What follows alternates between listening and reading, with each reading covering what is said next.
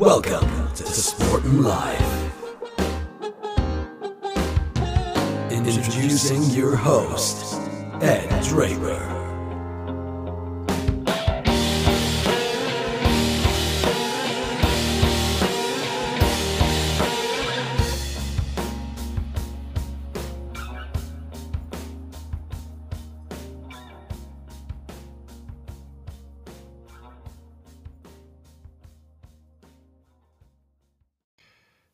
Hello there and welcome along to the podcast Sport and Life. Brilliant to have you along for the ride. Thanks for hitting on the button and I hope you're well. Thank you also to the sponsors as ever, Bang & Olufsen of Cheltenham and Serene AV, who are specialists in some of the finest home entertainment brands, providing solutions based around high quality customer service and installations. I was enjoying a coffee with Jason Briggs, who is the lead man at Bang & Olufsen of Cheltenham and Serene AV in the Courtyard in Montpellier, here in Cheltenham in the west of England.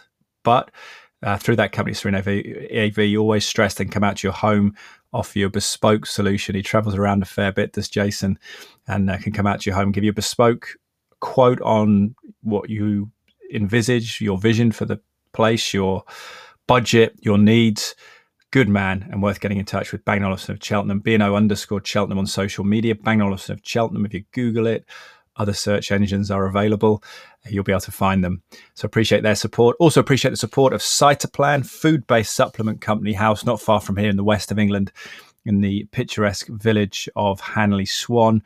Now, they are a company my father has been working for, Dr. Mark Draper, for 20 plus years on a freelance basis as a consultant, seminar leader.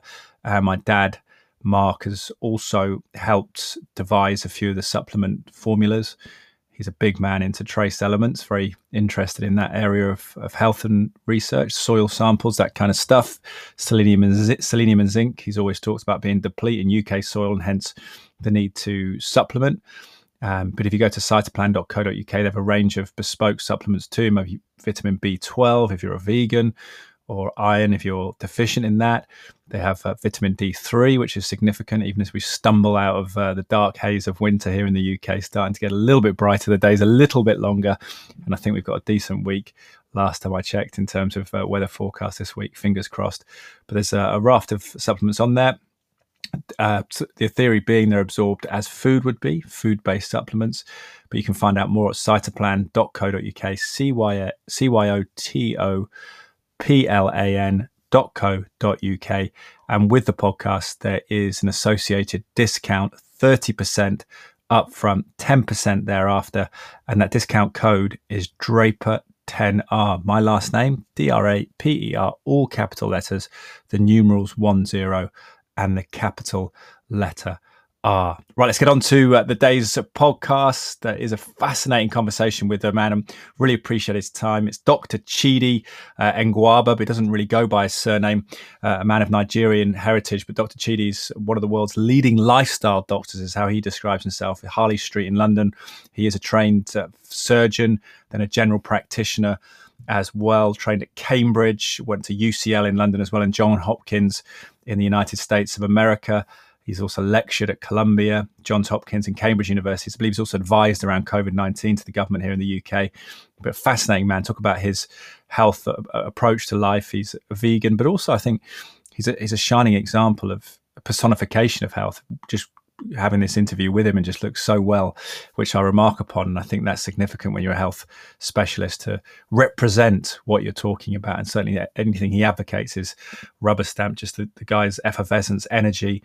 I can't believe he's 10 years older than me or so, but he looks very, very well. And he's a fine conversationalist and found this very informative. So here he is, the one and only Dr. Chidi.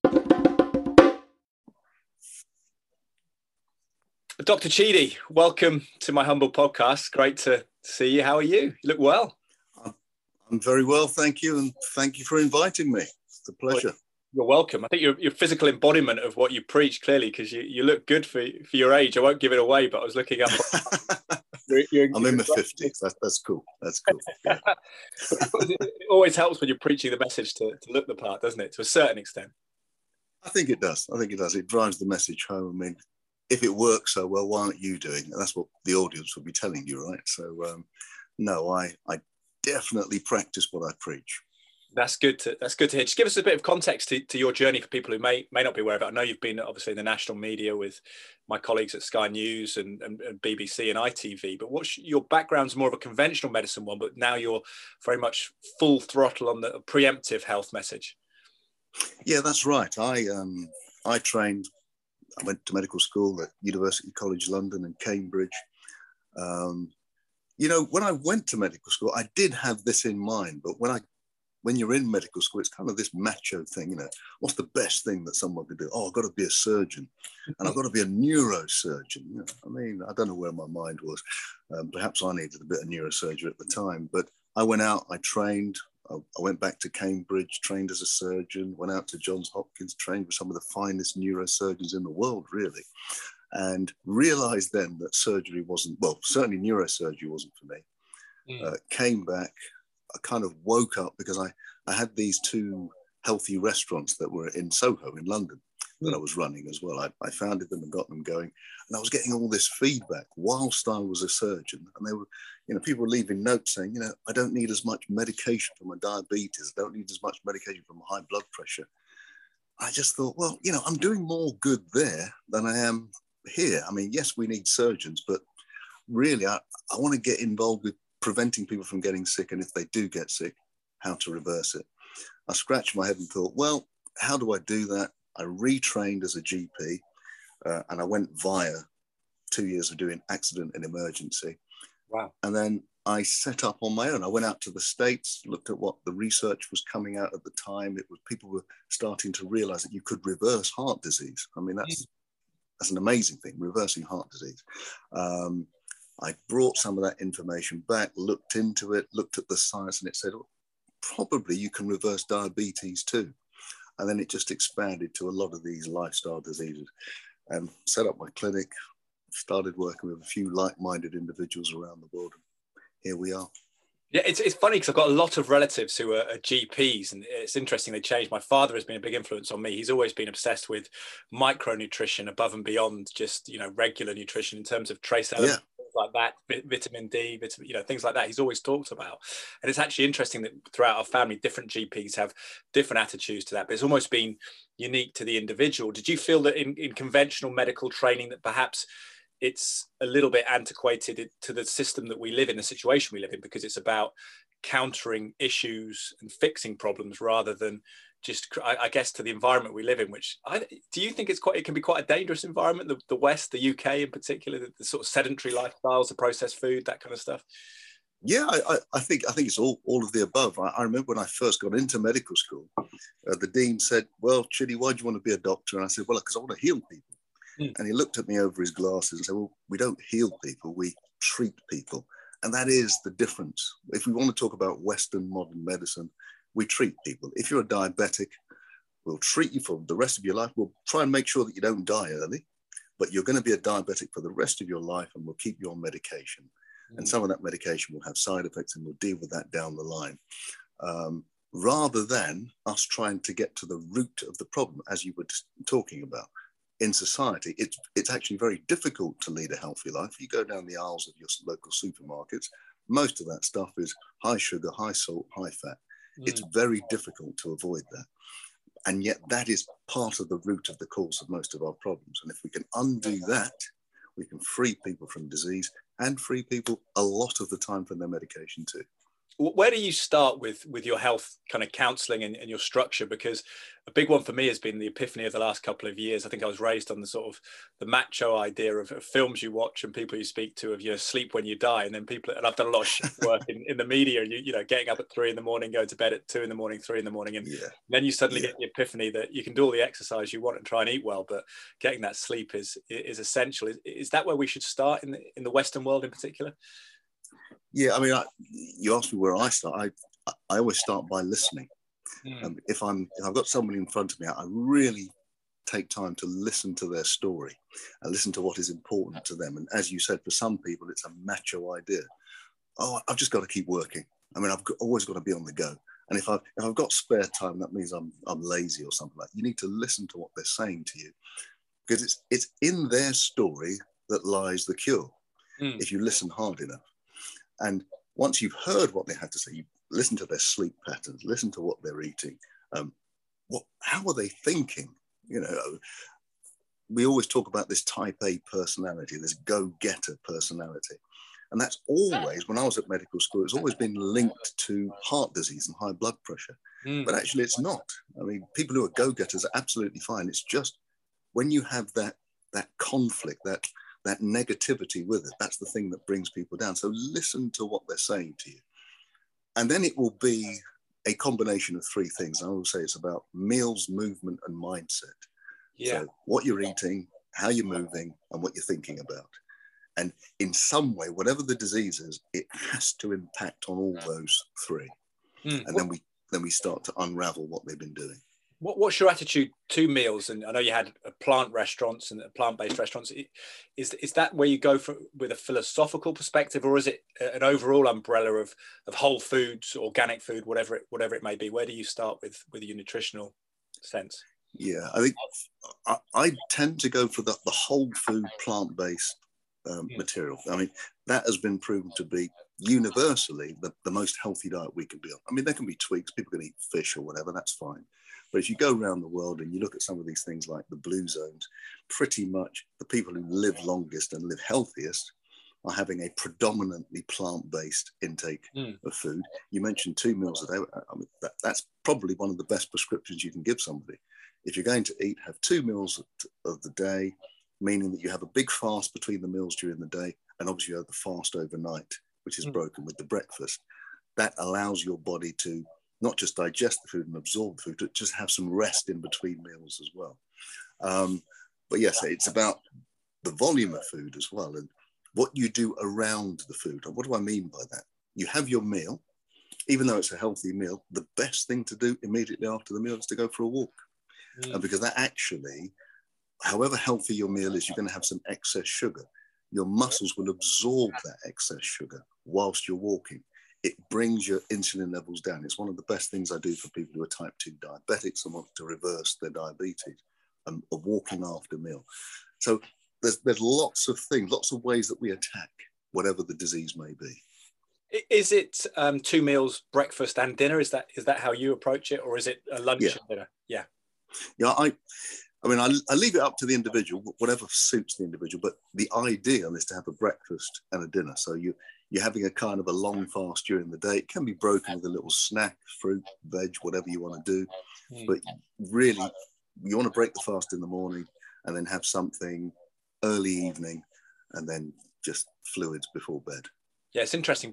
Missing breakfast is always hard for me, but some people find that easier than missing lunch. But I think breakfast has always been one for me where it's hard to focus if I haven't eaten. Yeah, and there's a lot of evidence to suggest that by missing breakfast, you might hear about it being the most important meal of the day. By missing breakfast, it can lead to increases in heart disease and blood pressure. And we look at that because those people who miss breakfast tend to then want to snack come 10, 11 o'clock, when they're at work. They'll be picking up high energy foods. And that obviously leads to a detriment in your health. But for those people, I'll be honest with me, I fluctuate between 1 meal and 2 meals a day. So sometimes I'll just have the 1 meal a day, and that's in the late afternoon, early evening. But most times it's 2 meals a day.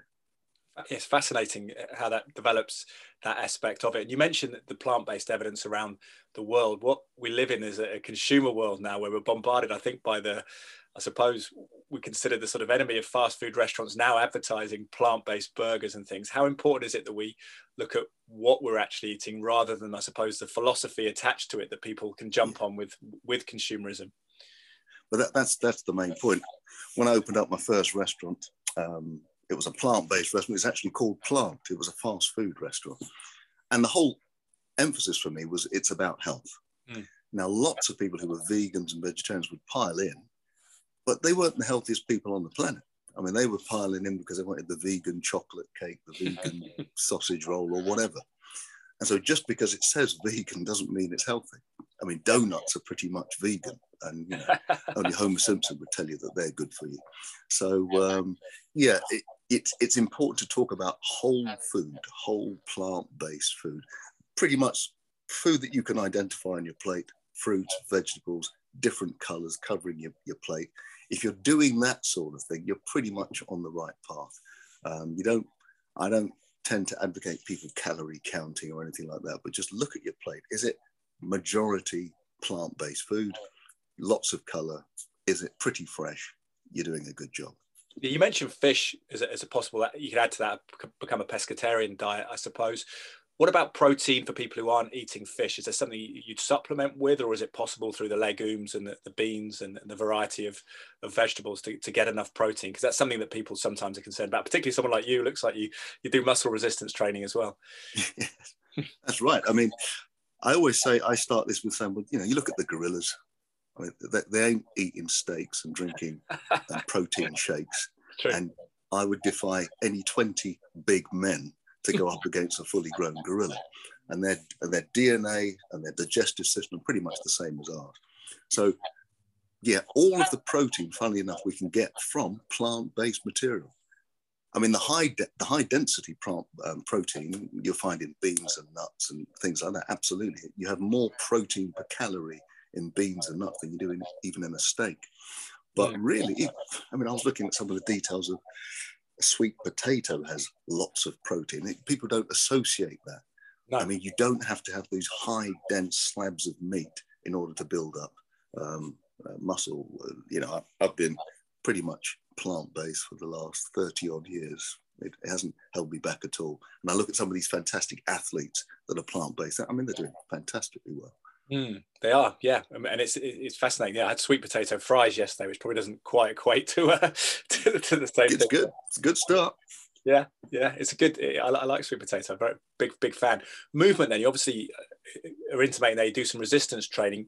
What are the keys for you though for the everyday person in terms of movement? Is it just not sitting still too much, or is it a specific exercise regimen? Yeah, that's a good one. I mean, I put it into that fit category, frequency, intensity, and time, duration.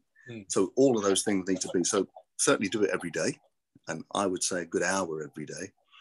And I put that, it seems like a lot. I put that on top of the hour of aerobic walking that you have to try and fit in your day as well.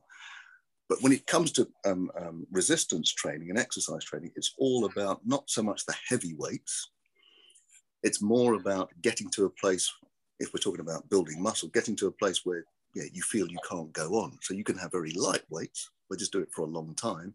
And actually the same recruitment of muscles happens at the end of that session. Now, I prefer that because therefore it means there's less incidence of injury. Because sometimes when you're loading on lots of weight onto your joints, it causes all sorts of injury. So when it comes to resistance work, I'm more of the camp of doing less weight, but more intensity. But also, I always put in the aerobic, and for me, aerobic can just be walking. And, you don't do high intensity, you don't do sort of jogging, you don't get your heart rate to a certain level. That's not the focus. Yeah, I mean, that's a very good question. I mean, I do high intensity sometimes, but I always say to people, don't do high intensity if you have any issues with your heart.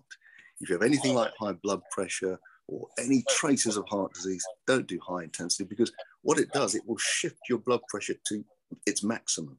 And if you're at a high level at the bottom and you shift it up higher, people, you may know Andrew Marr. Andrew Marr wasn't an overweight guy. I mean, he was a pretty fit guy, but he did lots of high intensity work and he had a stroke because of it. So things like that, we have to try and be careful of. I do it because, I'm pretty clear in terms of heart disease or blood pressure, but you don't need to do it to be healthy and fit.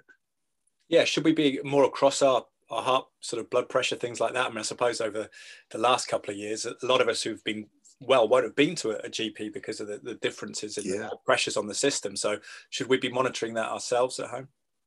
I think so. I would say at least once a week, get yourself a little cheap monitor. You can get them for £20, and just once a week, see what your blood pressure is. Make sure you have sat down for a good 10 minutes beforehand, because I get all these calls, blood pressure seems to be a bit high. Well, you just walked up the stairs and you sat down. But just get familiar with, we used to say, know your numbers. Be familiar with your blood pressure, be familiar with your pulse rate. If you can, get a regular cholesterol check every now and again. Know those numbers. Those are some good basics to build a healthy lifestyle from. 120/80, is that still the basis for blood pressure? Yeah, and that 120 over 80, think about that as the speed limit. That's the maximum. Okay. I mean, so you try not to go above that. I say aim for something like 110 over 70. If you're in that area, you're absolutely fine. Some people who are older think, well, my blood pressure is supposed to go up as I get older. But that's not true. That's just in our society, it does happen because of our diet and lifestyle. You go to other societies around the world, it just stays the same for the rest of their life. And that's how it should be for us. What about body mass index, which, in the extreme world of the internet, we talked about the Andrew Marr fad exercise, that the high intensity becomes fashionable, and people look at a body mass index, and you'll hear a lot of weightlifters saying, well, it's a disingenuous metric. It doesn't really measure it. Do you believe in it that is a good metric for the average citizen, though, to look at that and think, actually, am I in a danger zone, my height versus weight in terms of my health? No, I actually agree with the body weight guys. I mean, you look at some of these fit rugby players, their body mass index would make them morbidly obese. They're obviously not. There's not much actual fat on them. It's not an accurate measure. I would say a better measure is actually just your waist, looking at your waist measurement. That's a better indication of what's going on inside of you than trying to calculate your height and your mass. Your waist, for the guys should be around about, below 35, and for women, it should be round about in the low 30s as well. But that tells you an awful lot about what's going on generally in those fat stores in your body. And not just, because for some of us, we've got fat distributed differently. And some of us actually look quite slim. But still look at your lifestyle and say, okay, well, even if my waist is quite small, if I'm eating crisps every day, I might not have what we call subcutaneous fat, which everybody can see, but I might have that visceral fat. The visceral fat is the stuff that clogs up your arteries and hangs around your heart. And that is more dangerous even than the subcutaneous fat. Yeah, that's a really good point. I think going back to what you also said about not calorie counting, and you mentioned the waist metric. As someone who came through sports science at Loughborough, and it was all about quantitative analysis and doing personal training as well, and going through some of that education, it's all about data, and we need accurate measurement and documentation. But I've always been someone who thought, well, I've got a bit of an obsessive personality here, so if I go too far down that, it's almost like tracking your sleep. If you start getting anxious about what your measurements of your sleep, is counterproductive. So for me, I think that clothes have been a good steer. If you've got a certain pair of jeans, and if you start to put a little bit of weight on, that you feel it there, that can be a good sort of touch and feel approach. Yeah, I think that's a perfect way of doing it. If you don't want to keep, I think I'm like you. I pretty much measure my stats daily. I'm sorry to admit that, but yeah, for those of you who don't like looking at the scales and everything, well, yeah, think about your clothing. When you go over a certain limit, rather than just saying, "Oh, I'll get rid of those clothes and buy new ones," I say, "No, let me get back into those clothes, please." I remember some of my clients, they may be happy, but they'll come back and complain that, I've had to get rid of my wardrobe. I've lost so much weight. I say, well, do get rid of it, because you're not going back to that. Yeah, well, I think it is. Yeah, once you sort of, it's a bit depressing, isn't it? It's defeatism. Once you get the next pair of jeans on the rack, you think there's no going back after that. You've thrown in the towel, that's it. I'm a new man, not for the better. Yeah, bigger man than I used to be, but not in a good sense. You've also advised, I read the government on COVID issues recently. I wondered what your reflections are. I actually had a GP send me something which I didn't receive too much information. I had COVID a couple of weeks ago, vaccinated, and hopefully lived a fairly healthy lifestyle. So I had it mild, actually. I presume it was Omicron as well. But it was interesting. I didn't receive too much documentation in terms of protocols, but a GP sent me, a friend of mine, something I think is advised for athletes. Not that I'm an athlete, but that it was about when you get back to exercise, how at least 10 days after your first negative test, watch your heart rate, things like that. Don't strain yourself too much. What are your reflections on COVID whilst having it, how we should treat it, and post, how we get back to speed? I suppose it's similar to a lot of viruses maybe that we contend with. Yeah, I think that point you've just made is one of the most serious points about COVID-19 and the vaccine. This spike protein that we keep hearing about, if it does something, what it does is interfere with the musculature of our hearts. So whether you've had COVID-19, going through COVID-19, or even post-vaccination, they used to give that advice after the vaccine. Don't stress yourself too much. Don't go out and do high intensity exercise, because you are a higher risk then of having things called like myocarditis or pericarditis. And that's just inflammation of the heart muscle or inflammation of the lining of the heart. So yeah, I would always say you can walk every day. It doesn't matter. I mean, that's not going to put too much strain on your heart at all. But I would keep it at that level in terms of straining work for the first 2 weeks before you go back to any sort of serious activity. But yes, I think that works both with the vaccine and with getting the virus. It's interesting, isn't it, that we haven't had that sort of open conversation. We live in quite a tribal society where you can't say anything to suggest that maybe you need to treat something after the vaccine. It's either the perfect panacea, or it's for anti-vaccination people, it's the devil's work. It's funny how we can't have that mixed conversation, just a pragmatic approach to it, isn't it? Sometimes it feels like that. I don't know whether that's something that you're trying to counter, that culture. Well, yes, I that's really part of what I like to do in it, and that's about bringing these two camps together, whatever it may be. And COVID is a good dividing line. It is neither 100% evil or 100% perfect. And people are going to come at it with different opinions, with different experiences. We've all got different health backgrounds as well. So what we must try to do is, if we can't find a middle ground, let's find some common ground. You know, we all want to be healthy. We can admit that. You're not wrong because you've chosen a different path, because it is right for you, according to what you know. And I wish we could have more of those sorts of conversations about everything, rather than allowing ourselves to be drawn into these two camps and we just hate each other because you're in the other camp. Maybe we should start to think about, well, what is the common ground that we have between us? And perhaps we can have less of this abuse and name calling. That would be useful for our health as well as our mental health. Yeah. Do you feel that the time, it's 2 years incredibly since the pandemic began in the UK, coming up to March 2022 now, 2 years on. Do you feel that now that hopefully the pandemic's receding from all that we're hearing, that we can have a positive conversation in the legacy of COVID about health approach to it, about what we can do generally to bolster our health against any future viruses, God forbid, that come our way? I think that's I mean, I've been talking about this right the way through the pandemic, but I think it's a crucial discussion to have. If there's one thing that coronavirus has taught us, is that even if you've had these diseases that you can live with, high blood pressure, diabetes, cancer, whatever, coronavirus has actually pinpointed those people out and has really put rocket fuel into those diseases, so that those diseases now make you a target for death from a virus. So what the conversation we haven't been having enough is, well, okay, we can talk about vaccines and ventilation and washing your hands, but what about preparing our bodies for the next onslaught? So if we can eliminate or reduce those chronic diseases, the whole nation will be in a better position. We are going to get more viruses. They are going to come. We're not going to avoid them. So why don't we now have that conversation of what can we do to prepare fully? Yes, let's talk about PPE for next time. That's beautiful. But let's also talk about what can we do? Can we take back control of our own health? That would be a great conversation to have. Yeah, it's less about longevity as well, isn't it? My thoughts on well-being, and more about how you feel for the length of life you live, which I think you get the impression a lot of people put up with a lot of suffering physically, and I think that then bleeds into mental suffering as well, mental health. Yeah, I mean, it's the old saying, it's not the years in your life, it's the life in your years. What is the sort of life we are living? Because you say to many people, I talk about blue zones quite a lot, with all these people reaching 105, 10 years old. And people say, well, I don't want to live that long because, I'll be in pain, I'll be in suffering. Yeah.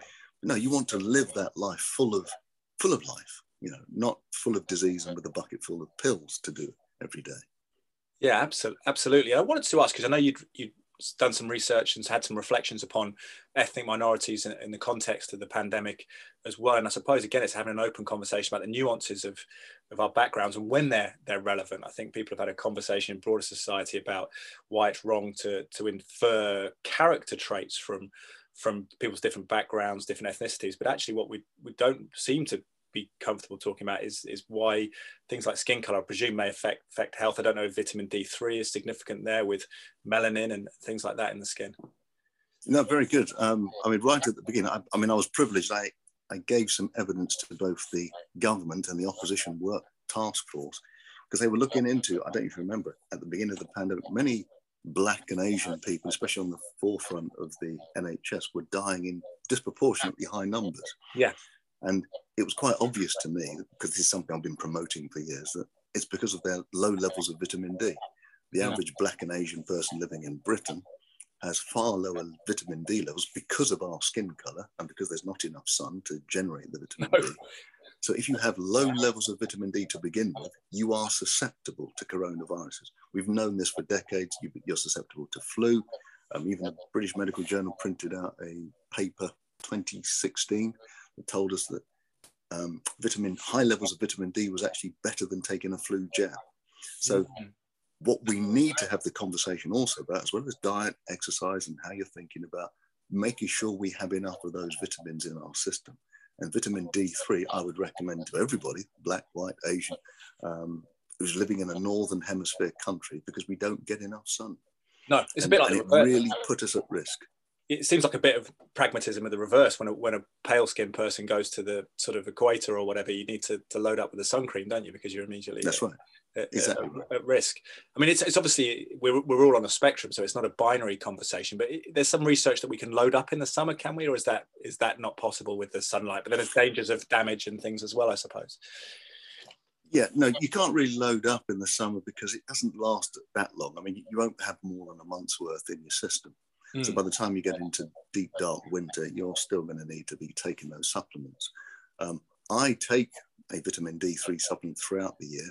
When I take it at quite a high level, it is not the recommended level that your GP would give you, but your GP gives it to you to keep your bones healthy, not about your immune system. So it takes a slightly higher level to keep your immune system going. But yeah, sometimes in the summer I ease off for a week or two, but really, no, I take it most of the year.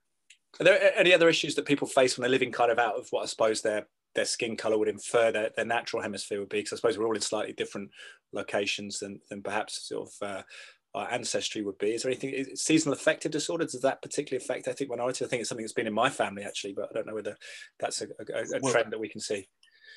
Yeah, well, seasonal affective disorder is, I mean, you see it, I don't know if you've been up to Sweden and Norway much, but if you go up there, it affects people dramatically. And they have so high levels of suicides and depression because of it. And we get bits of it here. I mean, I think as I get older, I get more of it, you know. Yeah. I just require the sun even more to, you know, to feel happy.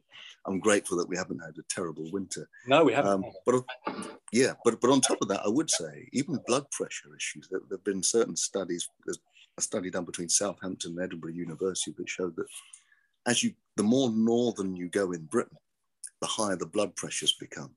And taking everything out of the equation, apart from what's causing the blood pressure, and it is the fact that the less sun you have, the higher your blood pressure becomes. Wow. As the sun hits your skin, it releases nitrates into your arteries. That turns into nitric oxide and opens up your arteries. That's a natural blood antihypertensive drug.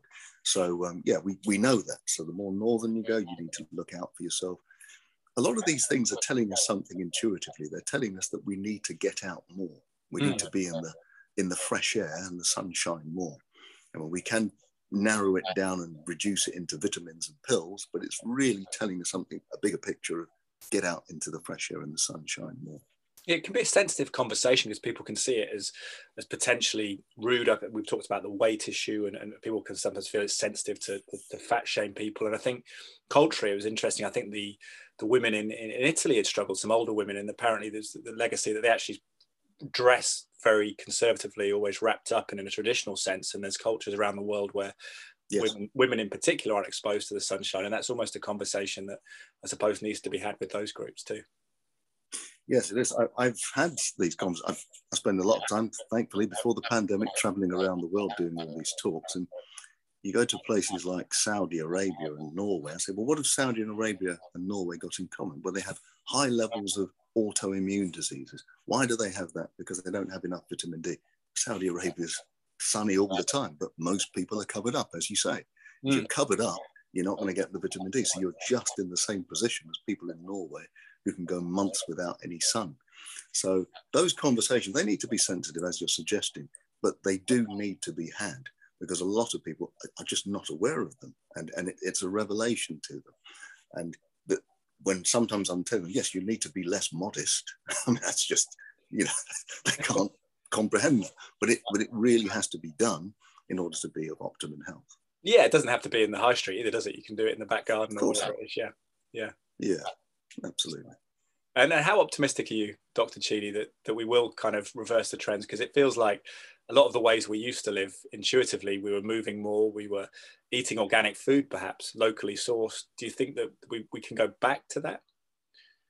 Well, I'm hopeful and optimistic because when I see the younger generation coming through, they're more thoughtful about what they're eating. They're more thoughtful about the environment. And, the environment and everything we've been talking, it actually works hand in hand. I mean, I often talk about this thing called the planet-based diet. I mean, that is hand in hand with the plant-based diet, because the more plant food you're eating, the less or the fewer milk and meat products you're eating, the happier our bodies become and the happier the planet becomes. I'm also confident because more people are questioning doctors, and I think that's a healthy thing. They're not just going into the GP, taking the medication, saying, "Thank you, doctor." They're actually saying, well, is there any other way? So I like the fact that people are putting out more questions to the medical professionals and scientists. Yeah, great to have ownership as well, and a sense of personal productivity and responsibility, I suppose, for people should embolden them as well. Finally, any tips on digital etiquette? We're talking through a screen at the moment, which is fantastic in a sense because I'm getting your wisdom from afar. But is there anything that you can observe about mobile phone addiction, problems with sleep that may be attached to it? Any general reflections on the modern world, working from home? There's a lot of things with mobile phones and addiction, all these apps, Instagram and all the social media. I mean, because of the way social media is designed, we are designed to constantly want to look at our phones. Now that has certain aspects to it, this blue light thing that a lot of the mobile phone companies have changed that, so you have the orange light. But taking your phone to bed, for example, and always having to have it with you doesn't allow you to get that good quality sleep that you need. And if you're not sleeping, well, your health isn't good. We spoke about this right at the beginning. I mean, if you want to lower your blood pressure, one of the best ways to do it is to make sure you have some uninterrupted sleep for at least 6 hours. And if your mobile phone's pinging off, or if you constantly want to check your social media, that's not going to allow you to do it. Also, the other thing is for young people playing on all these mobile phone games. I mean, that becomes the entertainment. When I was a kid, we were more outside on our bikes, running about, playing, rather than just being inside on our mobile phones or on our computers. So, look, we're never going to go back to not having these. I mean, we're not Luddites, but I do think we need to, for those of us who are parents and we have children, we need to limit those times. And it's not just about limiting the time for them, it's getting them into a habit so that they can do that into their adulthood. They know how to manage their time. And some of us as adults, we're failing at that as well. Yeah, absolutely. I think playing with you, or trying to play with my daughter as well, even if it's dancing around. She's not much. I've tried to get into football, but it's more the dancing, and which is good. But it's just general movement, and you realise when you watch kids how they don't have to have a gym regimen. They just incorporate climbing, jumping, pushing, body resistance stuff into life. Yeah, absolutely. I watch my daughter. I mean, I look at her throughout the day when we're at home all day, and she can rarely be still, so she's just exercising all day. It's fabulous. Quickly, any thought? I know it can be a hot button topic. You mentioned vitamin D as a supplement that you take. Any other supplements that you believe are significant, particularly in the UK, maybe? Because I know some people say it's specific to the soil and the food that we're eating. Yeah, I don't so much go along with that. I often think when people say, well, the soil doesn't have enough nutrients as it did. Well, that is true. It doesn't have as much as it used to have, and perhaps our fruits don't have as much as it used to have. But the wonderful thing about fruit and vegetables is that they have an abundance of vitamins and minerals, so that even if you reduce it by 10-15%, it's still abundant. And we can see this by, you look at the animals in nature. I mean, they're not going around with scurvy and gingivitis. They're actually doing all right, eating the crops that are there in the soil. But vitamin D obviously is the one I always recommend. And if you're having a heavy plant-based diet, it is important also to have B12, not just because we don't get B12 from the food that we eat, but also it's been shown that B12, if there's one negative thing about just being plant-based, is that if you're not getting enough B12 in your diet, it can lead to certain chemicals in your blood called homocysteine, which can lead to an increase in high blood pressure. So I always make sure that everybody's got enough B12 and enough vitamin D. The rest, pretty much, you can get from a healthy plant-based diet. That's fantastic. Well, Dr. Chidi, I really appreciate your time. Where's the best place to follow you and get your kind of your counsel, and potentially people come and see you, I suppose, as well? Sure. Well, I mean, first thing is Instagram and Twitter. You can get me on at Dr. Chidi MD, at Dr. Chidi MD, or you can get onto my website, drchidi.com. Well, whatever you're doing, it's fantastic, and you've inspired me, because I think you're a few years older than me. But I'm, if you can look like that in 10 years or so, I'll be very happy. Thank you for your time. Thank you, sir. Appreciate it. Fascinating man, Dr. Chidi. Really appreciate his insight, his time. And I think his general philosophy around preemptive health is one that's much needed, isn't it? I think when we look around ourselves, particularly in the UK, I guess that's all we can speak for. General levels of ill health. The statistics back it up in terms of obesity and type 2 diabetes. Had our struggles with COVID, which have been exacerbated by the underlying health conditions as well. Exacerbated, I should say. It's an interesting, challenging time, I believe, that the modern world, with the leaning towards sedentary lifestyles, processed food, lack of daylight, sleep being impacted by all the digital devices and the bright lights. It's an interesting time, one we need to plan, I think. And someone like Dr. Chidi is very good at articulating the things and the scaffolding, the architecture of how we go about creating a life in the modern world that's healthy, so we get the benefits of the comfort that is around us to an extent, but then also not the detrimental side effects of not moving, of not eating whole foods, of not looking after ourselves. So I really appreciate Dr. Chidi's time. Look him up online and give him a follow for sure. Thank you for being here. Appreciate it. Please pass it on to a friend, spread the word, rate it on iTunes or whatever platform you're listening to. If it's good, well, even if it's bad, you can rate it, be honest, or get in touch, write a review. That's always appreciated feedback. You can email hello@drapermedia.co.uk for feedback too. And thank you for the sponsors, or to the sponsors, Bang & Olufsen of Cheltenham and Serene AV, who are specialists in some of the finest home entertainment brands, providing solutions based around high quality customer service and installations. And if you are looking to optimize your immunity, remember, with the podcast, there is an associated discount with the wonderful Cytoplan food-based supplements. If you go to cytoplan.co.uk,